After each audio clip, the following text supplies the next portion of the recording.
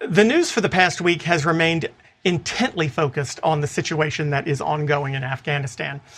Evacuations of foreign citizens continues.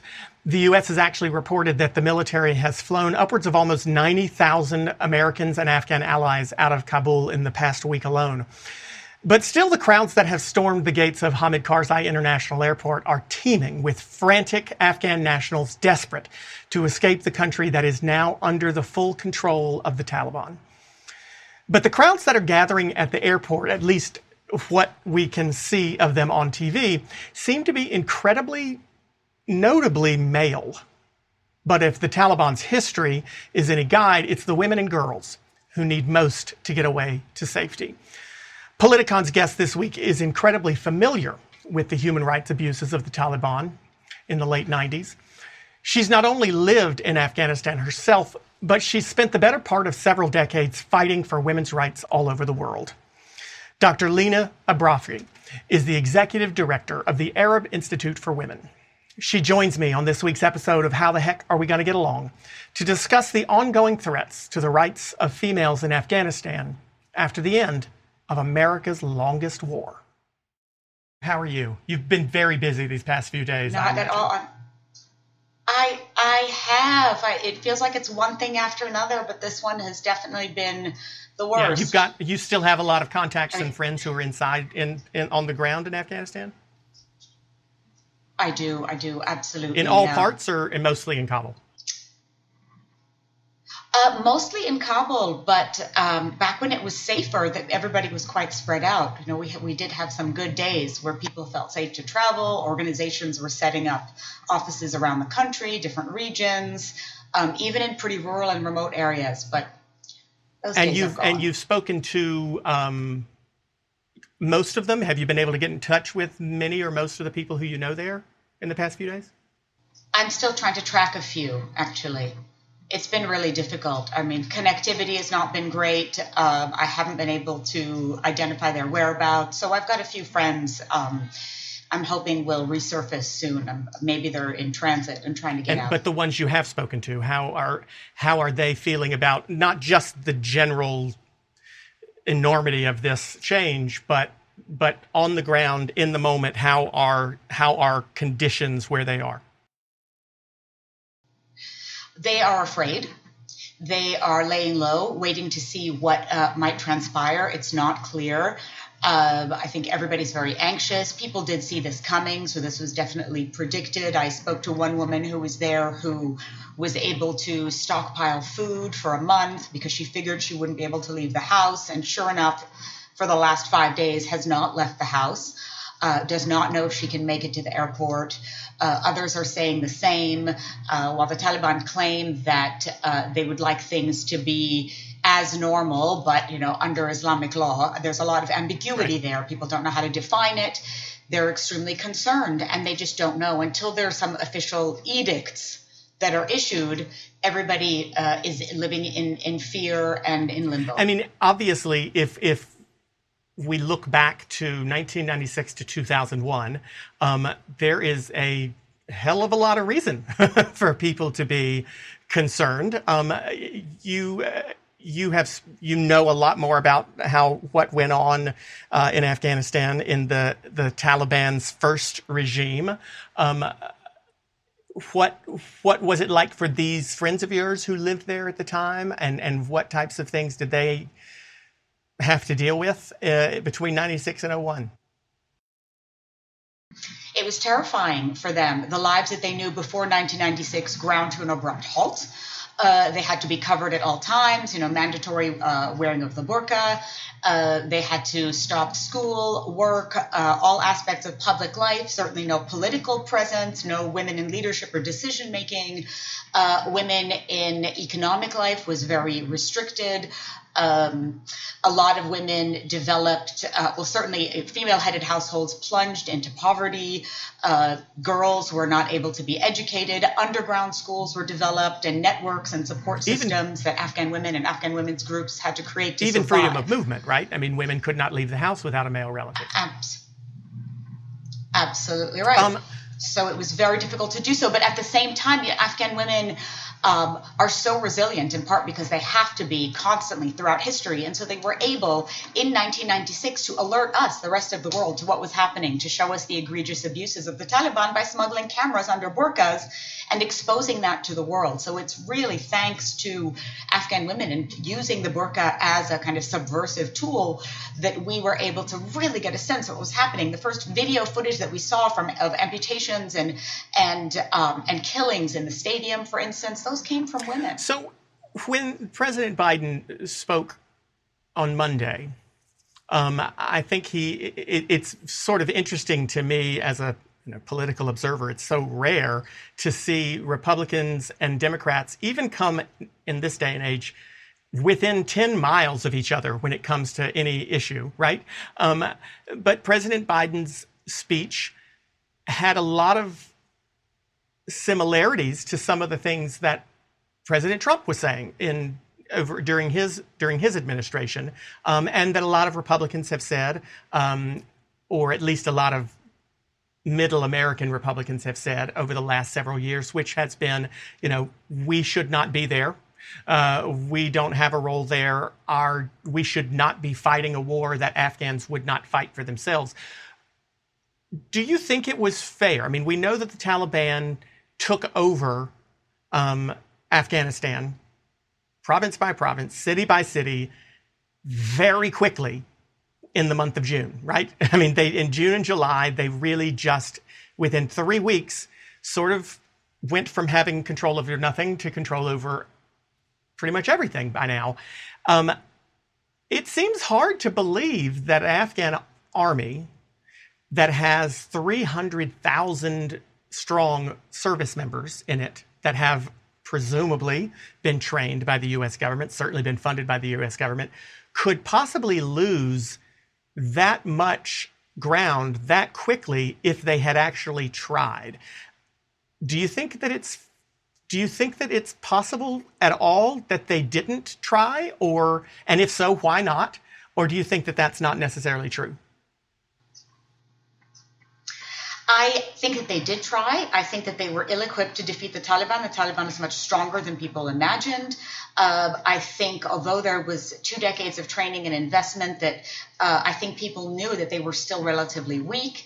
And the Taliban's got a lot of power. And the Taliban didn't disappear in these last 2 decades. They've always been present and lurking. So yes, I mean there was always that fear, and now with the U.S. withdrawal that happened so quickly, I think it was just dangerous. It was irresponsible because there was a clear knowledge that the Afghan military just wasn't up to the task, and that this would happen, and that people knew it. And I view things through the barometer of women's rights. Right? That's the work that I do, and women knew it, and women saw it, and women predicted it, and they were concerned. Even though these last 2 decades they've come out of the house, they've at our encouragement, with the international community in full support to say, come out, assume positions of politics and power and public life, and be present and don't be afraid. And those are dangerous promises to make if we're not able to uphold them. I mean, I don't disagree with that. I think there would be, and I think we've spoken to people who would agree with everything you said, but at the same time talk about the mismanagement of the government of Afghanistan over the past, especially 7 years, especially under the most recent, we'll say past president, Ashraf Ghani. A lot of economic turmoil, a lot of, especially outside the cities in rural areas where the government just could not control certain things and was corrupt. And some people would argue that the current government, the current Afghan government, was not doing its job either. Would you agree with that? Again, I view all of this through the lens of women and women's rights. That's my work. But I would say absolutely that there was corruption, there was mismanagement, there was interference from other countries. There was also on the part of the U.S. a lot of misdirected resources. So I think there are a lot of ways to point fingers, and I think that's the game that everyone is going to play right now. But there are people's lives at stake, and I think right now the humanitarian response is absolutely the most important thing we can do, and we can spend years dissecting who is at fault and what went wrong. But things were handled in a way that was absolutely irresponsible. This kind of drawdown of troops happened so quickly, regardless of the state of the country and the promises that were made and were not kept, and the foundation that just was not solid. It was quite clear to a lot of people that Afghanistan would buckle, and sure enough, it has. Would it be an appropriate use of resources were we to determine that the only way, I mean, obviously a lot of people, most of us don't really know. You even said at the beginning of when we started to talk, we're still hearing these very ambiguous promises from the Taliban now about how women will be allowed to be educated, be allowed to work, be allowed to be a part of the government under Islamic within law. Our Islamic belief system. Framework, I think, was a word that was used quite a bit. And of course, every time the spokesperson said that, I wanted to say, and what is that framework? We see Sharia law in lots of countries around the world, and it takes on, until just recently, women couldn't drive in Saudi Arabia, but in Iraq and in other places in the world, it's much more, they still have Sharia law, but it's much more liberal, so to speak.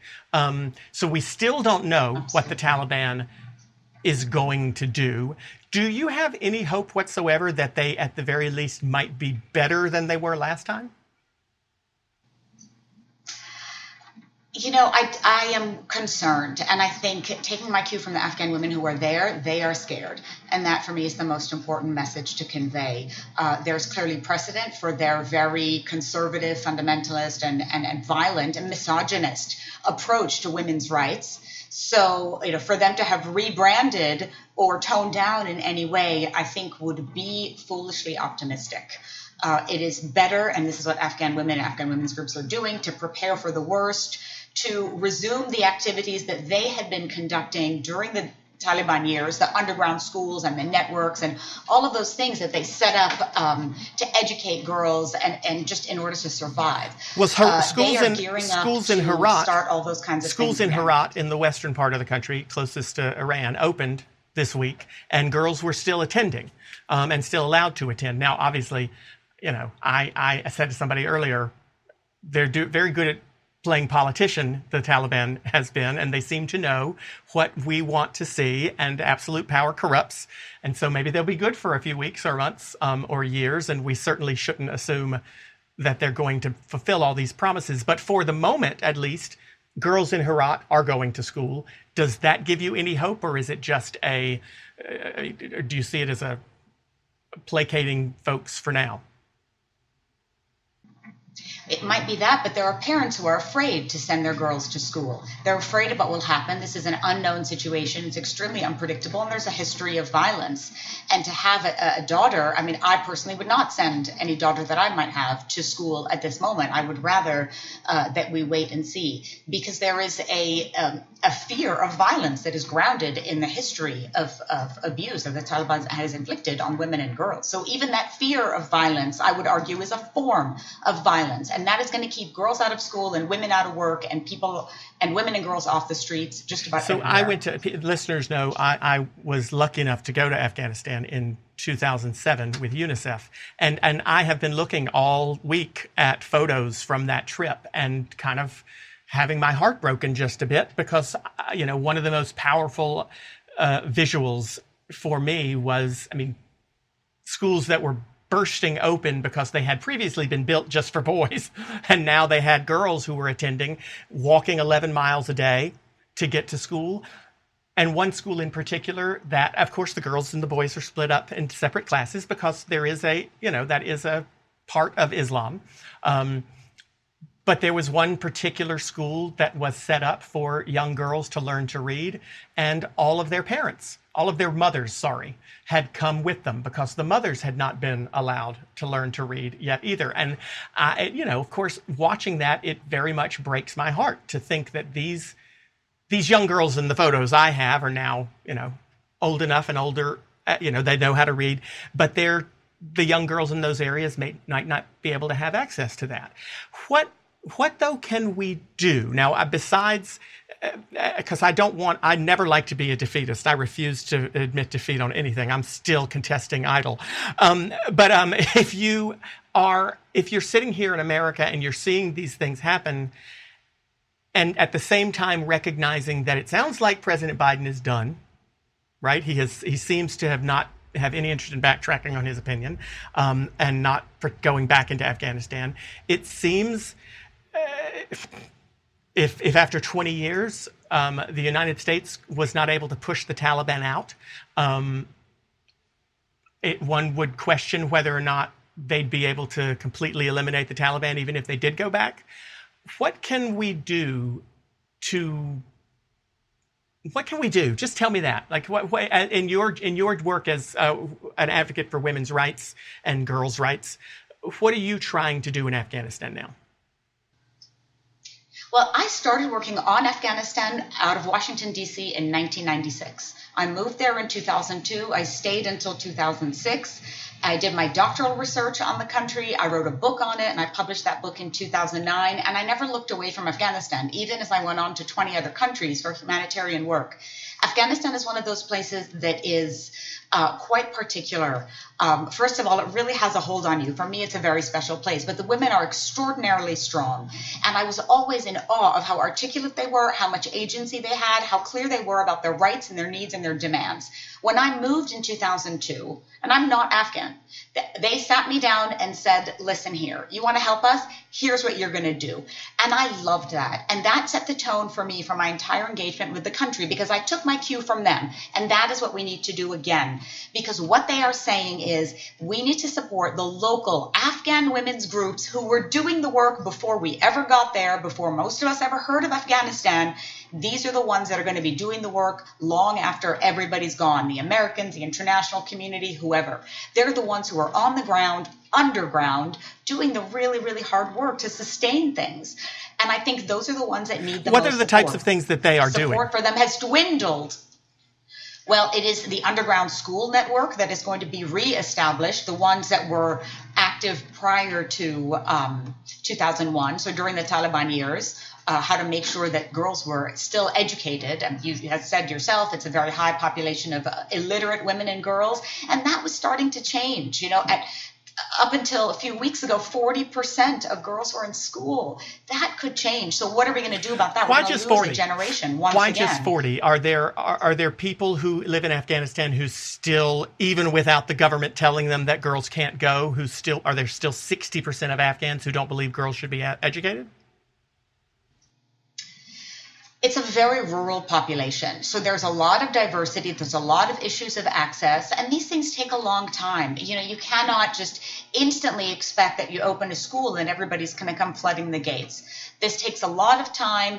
And it is, girls are being educated at an elementary level, at higher levels. Universities opened up in Kabul. But what happens in Kabul and the major cities is not necessarily the same thing that happens in rural areas. And that is true for the U.S. as well. I mean, we're a very diverse country with extreme differences in our perspectives on women's rights in capital cities and in rural areas. So it's understandable in a place like Afghanistan as well. There are a lot of rural, hard-to-reach areas, and it would have taken a long time. Is that the primary reason that these 60% of girls are not going, or is there I recognize that obviously the Taliban enacted in its first regime a ridiculously absurdly strict version of interpretation of Sharia law, and that even fellow Muslims would disagree. Sunni Muslims would say is far too strict, and we see that in other countries around the Middle East and in Southeast Asia and parts of Central Europe. But even without the Taliban's incredibly conservative interpretation of Sharia, Afghanistan is still a conservative country. Islam is still a conservative, has a lot of conservative adherents, especially in Central and Western Asia. Are there issues culturally that are keeping women oppressed just as much as the Taliban? I mean, if the Taliban had not taken Kabul this past weekend, the past 20 years, you're saying that only 40% of girls were attending school. That means that there's a problem beyond simply the Taliban. Is that right? Culturally, there's an issue. There is, first of all, there's still a lot of fear. The Taliban were present, as I said. So there is that concern as well. There's accessibility. There is distance to and from school. There's the economic cost. There is religion at play for sure, cultural issues, conservative values. So it's a broad range I guess of I'm issues. just, There are a lot of disconnects. I guess and God, the last thing I'm going to do is defend the Taliban ever. but I guess I'm saying these issues of women's rights are present in Afghanistan, Taliban or not. They're present in other parts of Central Asia and West Asia, Taliban or not. Is that not right? I mean, even in South Asia, in India and Pakistan, you see some of these same restrictions on women's rights. I mean, you've worked in countries beyond Afghanistan, correct? So this isn't just this is not simply an Afghanistan problem. It's not simply a Taliban problem, correct? Correct. Well, the Taliban themselves were born in Pakistan, so there's also a lot of conservative values there. You mentioned Saudi Arabia, another country. There are many, many where there are obstacles to women's rights. In fact, there is no country in the world that has achieved full equality for women. I mean, we're still fighting for rights to bodily autonomy and integrity here in the U.S. So you can imagine this is not a quick fix. And there is a lot of resistance to it. And so much of this plays out on women's bodies and women's lives. So Afghanistan, unfortunately, has greater challenges, but this is not unusual, and it happens, and I've seen it everywhere, and especially in times of conflict and insecurity. All of those pre-existing vulnerabilities that women and girls have, those inequalities are magnified, are amplified, are made so much worse. So we see less girls in school, less women in office, in the market, on the streets, in public place, in the workplace. We see increased forms of violence against women. All of those things happen, unfortunately, everywhere, and we see it play out time and again.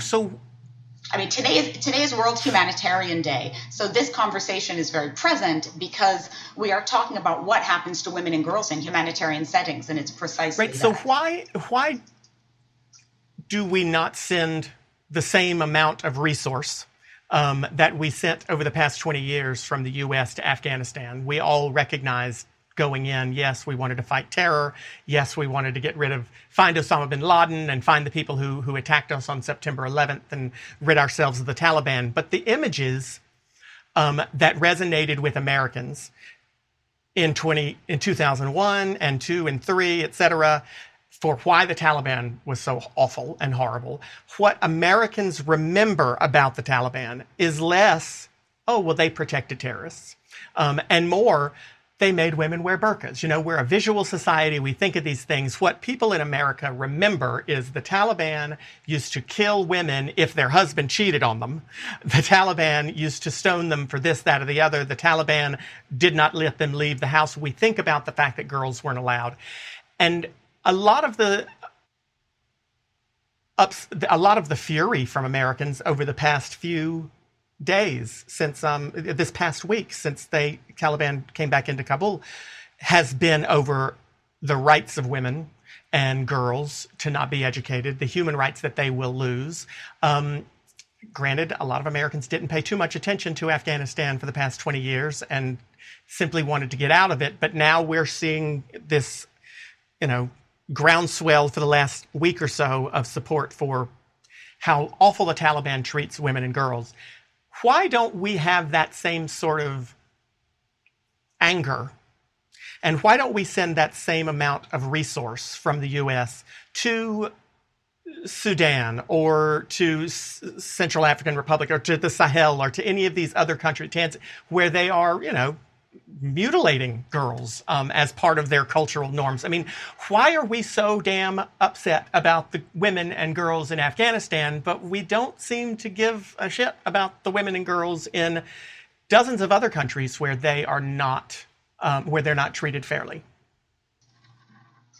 You're right. And I've worked across all those countries, in Congo, in Central African Republic, across the Sahel, in so many different places. But I can tell you this, that programs for women and girls and support is always underfunded, no matter what the rhetoric is. There is a lot of language and a lot of promises made, but if you look at it dollar for dollar, in every humanitarian emergency, women and girls get the least amount of funding.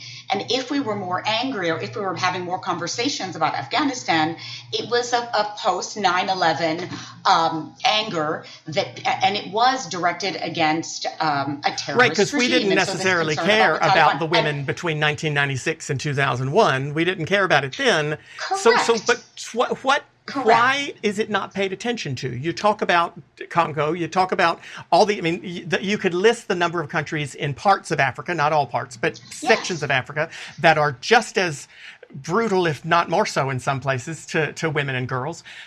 Why do we not talk about it? I know it's underfunded. I get the facts that you're telling me. What is the reason we can't get people to pay attention to it? I think people are concerned that it's just too hard, or not their problem, or they don't want to tread on other cultural ground, or they don't know how to handle it. I think these things are just so complex and require long-term investment and commitment and resources and people and understanding. We spent 20 years in Afghanistan for it. Why? Absolutely. That, you're asking a question I ask myself all the time, having done this work for over 2 decades and trying to make miracles out of scraps. I ask myself constantly why people don't care enough, where the money is, where are the resources, where's the attention. It is hardly ever there. It does not even come close to scratching the surface when it comes to the needs of women and girls. And I think people just shrug their shoulders and say, okay, well, that happens over there, but that doesn't happen here. And part of what excuses people, I think, is the idea that, well, that's Afghanistan, or, that's Iraq, or that's Congo, or that's Central African Republic, and they other that kind of violence, without noticing that that's happening right here, right now, everywhere. When we talk about violence against women, the statistic is staggering. It is 1 in 3 women and girls worldwide. The U.S. is no exception. We are not free from violence against women here at all. I mean, look at how we dealt with COVID, a global pandemic, and the rates of intimate partner violence went through the roof in the U.S. and in every other country. So again, the idea that we don't want to see it, we don't know what to do with it, we don't pay attention, we shrug and say we can't fix it, we dismiss it like it's somebody else's problem. There are all of those reasons all tangled up, and this continues virtually unabated. And for me, the continued existence of violence against women is the most egregious form of violence, and it's the greatest crime of our time. And if we still can't manage that, I don't know how we're going to fix anything else. Are there any and we can't even manage it right here in our Are own there house. any success stories that you are proud of or look to for hope in your time working for women's rights around the world? Are there countries that have made substantial change? Don't use Saudi Arabia allowing women to drive. I think that's a small step, but for them, they have more to do. But are there places or stories that you look to for hope because you realize that some changes have been made that are positive? You know what it is? It's the individual stories. It's anecdotal evidence. It's the idea that one woman's life was changed because she participated in a program, got off the streets and into vocational training, learned a skill, got a job, made money, got herself out of the camp or out of a position of vulnerability or out of a situation of violence. Have no countries changed in Afghanistan, laws? When I moved into Have no countries other than that one? Yes, absolutely. What laws have been changed that you can think of? I know I'm not trying to put you on the spot, but I'm curious as to what types of legislative process has been made in some of these far more conservative places. Other than the few examples like I mentioned in Saudi Arabia, have there been legislative changes that you look to as, okay, look, see, we are making progress in some places? I wouldn't say the legislative changes are progress per se. I think they're very important, but what's on paper doesn't necessarily translate into practice. So things like domestic violence legislation has increased in many countries. I spent many years in Lebanon. Lebanon now has domestic violence legislation. So the idea that these kinds of things are happening is critical. It is very important. I'm not going to dismiss the impact of legislation. But does that change behavior? Well, that takes a very, very long time. So I would not look at the existence of laws and say that has been a victory and my job is done. In fact, we need to work at all levels at the very grassroots roots level with individuals and families and communities and cultures and religions and all of it, and at the level of policy and legislation, for people to understand that this is not acceptable and this has to change. And that change takes a long time. Again, even in the States, we're quite new to domestic violence legislation. We are hardly understanding what it means for women survivors of violence to access justice. We know far too many cases where that hasn't been the case, where women try and, even when there is legislation in place, try and access justice, try and get what is due to them, but end up completely re-victimized by the courts or by security or by other systems that work against them. And that's here in the U.S. too. So we have a long way to go. And whatever's on paper is a good start, but it is a starting point and not the end game. We had a lot of people who knew you were coming onto the show this week and sent in questions specifically for you. A lot of them are very Afghanistan centric, since you spent time there, know what's going on there better than a lot of folks do. Marcus from Tempe, I'm sorry, yes. Netta from Houston, sorry, Marcus. Netta from Houston, Texas asks, a whole generation of Afghan women had a chance at an education. Do you think they'll pose a problem for the Taliban? Absolutely. I think they will. I think they'll fight. They're not going to give up all their knowledge and their rights. Those things don't go away. You don't get a taste of freedom and then surrender it so quickly. Everybody, everywhere, and Afghan women are no exception. In fact, they're a great lesson to learn from. They will fight for the freedom that they have worked so hard for over these last 2 decades, their rights in the Constitution, their access to schools and public places and public office. We have 28% of Afghan women in the parliament, in the Afghan parliament. That's more than we've got in the States. They're not going to give that up and walk away and surrender without a fight. Absolutely not. That is what they did during the time that the Taliban was in power, 1996 to 2001. They continued fighting. They did so underground. They refused to give up, and they will do that again. I have no doubt. They're already rallying around that. That's what they're fundraising for, amongst other things. Okay, I'm going to go to Marcus from Tempe's question now. He asked, the Middle East seems to be changing, with countries either moving rapidly towards moderation or rapidly towards radicalism. What's the difference between the two? Like why are some countries becoming more moderate at the same pace as others are becoming more radical? He doesn't give me examples, but I'll let you come up with some if you can think of them. Sure. I mean, I think there's always this kind of push-pull. Again, I think it's very easy to say, well, this is just the Middle East. And I worry that we kind of other these things and act as if these things don't happen right here in our backyard. In the U.S., we've become more conservative. We had a rather conservative president, and we lost a lot of our rights to our own bodies and lives as women as a result of that. So there was a constant push-pull. It is not, conservative or liberal, and that's it. Those are really broad generalizations, and they're somewhat dangerous to make. I think there are always people on the ground who are pushing for a modernization of values, and there is a counter to that. And sometimes the stronger you push for those things, as we have seen just about everywhere, the bigger the backlash, the greater the risk. Conservative elements do not stay quiet. We have it here. I worry constantly as an American woman about my reproductive rights that are treated like a light switch on and off depending on which man is in power. And countries in the Middle East, in South Asia, African countries are no different.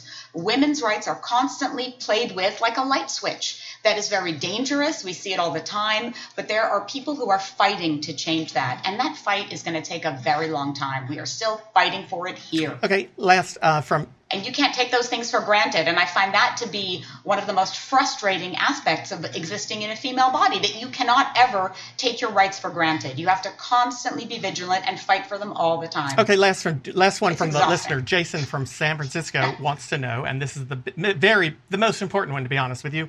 What can we do to support women and girls in Afghanistan? And I'll add to Jason's question and just say, and in all these other countries. What can folks here do? Tell us about exactly the work you're doing specifically and how it can be supported and we can support it, and just in general what we can do from home. Thank you for that question, actually, because that is my favorite one. I would have ended with that one anyway. But the message is this, that there are women's groups in every country I've ever worked in, and Afghanistan certainly is no exception, on the ground or underground, like I said, and they are fighting and they're advocating and they're pushing for change, and they're the ones who will succeed. They will make it happen. So when they say we need support, resources, supplies, our job is to listen to them, because those are the kinds of movements that are indigenous to whatever country, and they're the ones who will succeed. They know the context the best. They know what the needs are. They're the country's social safety net. They keep things going for women, for girls, for everybody, for their families, for men as well. So the idea that we need to listen to what they need and step up and meet those needs right now is more urgent than ever. And for Afghanistan, Afghan women's groups have been putting out the call far and wide. You know, what I want to say is this. What is different about this Taliban control versus the previous is that we've got the power of social media now that is much stronger than it was before. You can put out tweets or whatever it is and say, here's what we need, here's where you got to send it, here's what you should do, and people will rally around that. So I would say, first of all, listen and learn. Pay attention to what's going on. Listen to the views of Afghan women or the women who are implicated in that reality. They'll tell you exactly what they need. So listening is the first step, really educating yourself on what the context is, why these kinds of things happen, understanding also that any country can be in Afghanistan. This happens everywhere all the time.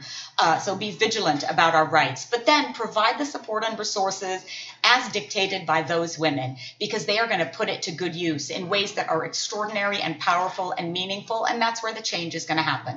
That's always been the case. Specifically, what is there a website specifically that we can go to access information about what you are working on and the organizations, maybe some of these women's organizations on the ground that you know are good and we can support? Absolutely. I've been tweeting about this nonstop since for the last 1 week. So there are organizations that are like Afghan Institute for Learning, Women for Women International, the organization that I set up in Afghanistan. Actually, I was the country director of their Afghanistan office. Women for Afghan Women. All of those links are being updated and they're on my Twitter. So if anybody is able to follow me and track me there, I will continue to transmit any of the information I receive, firsthand accounts, needs, and places to direct resources. And we'll put it in our show Absolutely. notes anyway, but tell us what your Twitter is. Tell everybody how they can find you on Twitter. We'll have it on the link for them still, but just tell us. Oh, it's Lina Abirafi. Linabirafeh.